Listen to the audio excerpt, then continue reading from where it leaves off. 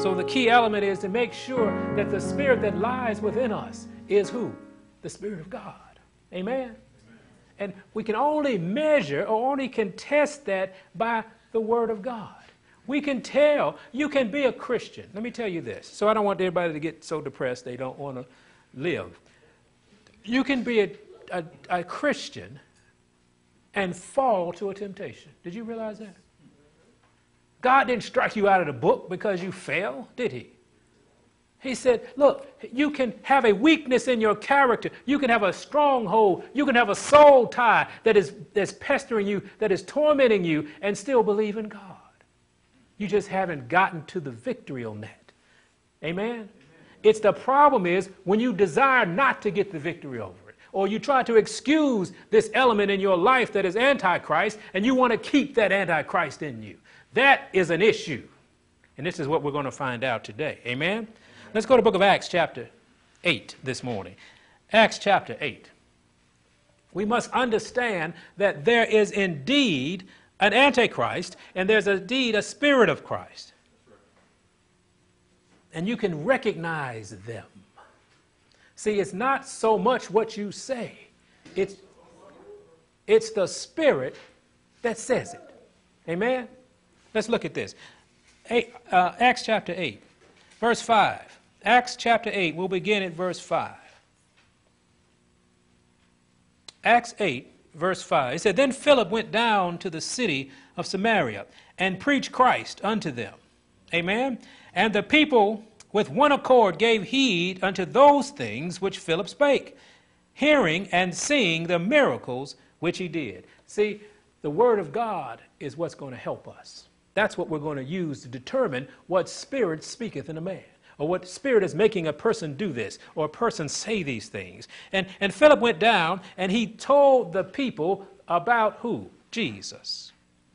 Verse 7, and this is the power that it has, and we have the Word of God in us, that Spirit of God in us. Verse 7 says, For unclean spirits, crying with loud voice, came out of many that were what? Possessed with them, and many taken with palsies, and they were lame were healed. That's the power of that Spirit that we claim that's in us. So when we go to do God's work, these will be the signs that God has been with us. But that only happens when the Spirit of God is residing as he resided in Philip. Now, let's keep going to verse 8. And there was great joy in that city, but there was a certain man called Simon, which before time in the same city used what? Sorcery, and bewitched the people of Samaria, giving out that himself was some great one. And verse 10 says, To whom they all gave heed, from the least to the greatest, saying, This man is the great power of who? See, this is where we're going to run into a problem. Everyone thought that Simon was the great power of God, but Simon used sorcery. So until Philip showed up, everybody thought this man was the man of God. He was a false prophet. He had the spirit of Antichrist in him. He had the spirit of Satan in him. But because he worked these things, people thought that he was of God. Isn't that very unsettling this morning? How many have we said work for the Lord? How many did we say had the power of God, but actually was the devil himself? Because we didn't have a Philip to come and show the true nature of God. We didn't have someone bring the Word of God to us and say, this is what God is really talking about. This is the thus saith the Lord, not what the world has taught you thus saith the Lord is. See, when Philip shows up, you'll see a difference. Amen. God is asking us to be this Philip this year. All of us. To be the Philip. What we must understand is the power of the enemy is greater than our capability of fighting it on our own. We will never be able to discern right from wrong as long as we don't have a thus saith the Lord, and as long as we don't have the Spirit of God dwelling in us. Do we understand that? Amen. So Simon could be Reverend so-and-so. Simon could be your mother. Simon can be your brother. And if you don't know what thus saith the Lord and you don't have the Spirit of God in you, you will not be able to make that discernment. Amen?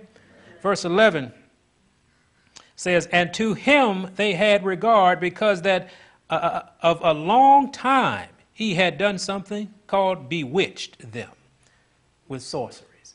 See, last year we tried to introduce this.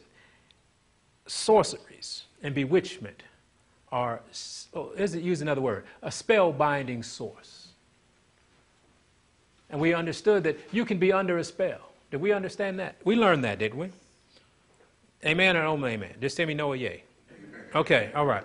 Because if not, we need to go back, because that's a point that you need to understand. You can be under a spell. And there are people who practice these things that are in your environment right now. Amen? Okay, so don't think you got to go down to the forest and in the middle of at midnight and get with the people burning a bonfire in order to be affected by sorcery and witchcraft. There are people at your job that are witches. There are some people who know they are, and there's some people who are just conduits for the spirit of Antichrist. Some people are more likely to be that conduit because they have not decided they wanted to walk with the Lord. And when you don't walk with the Lord, who are you walking with? And so oftentimes we find ourselves exposed to witchcraft, and we don't have any a barrier built around by the Holy Ghost. So we just get bombarded by it. Sometimes we embrace it. Sometimes we bring it close to it. We won't, oh yeah, well, that might be witchcraft, but it's working for me. Sometimes we embrace it because it's in our loved ones. Sometimes we get blinded by the sorcery that's being used on us. And we ask God to break the spell now, that we can see what it is. Because oftentimes, the person being used as a conduit for this spirit is not aware, and they need to be saved as well. Amen? So you can't counsel humans. Stop going around canceling human beings. We're going to counsel some spirits, amen, in these.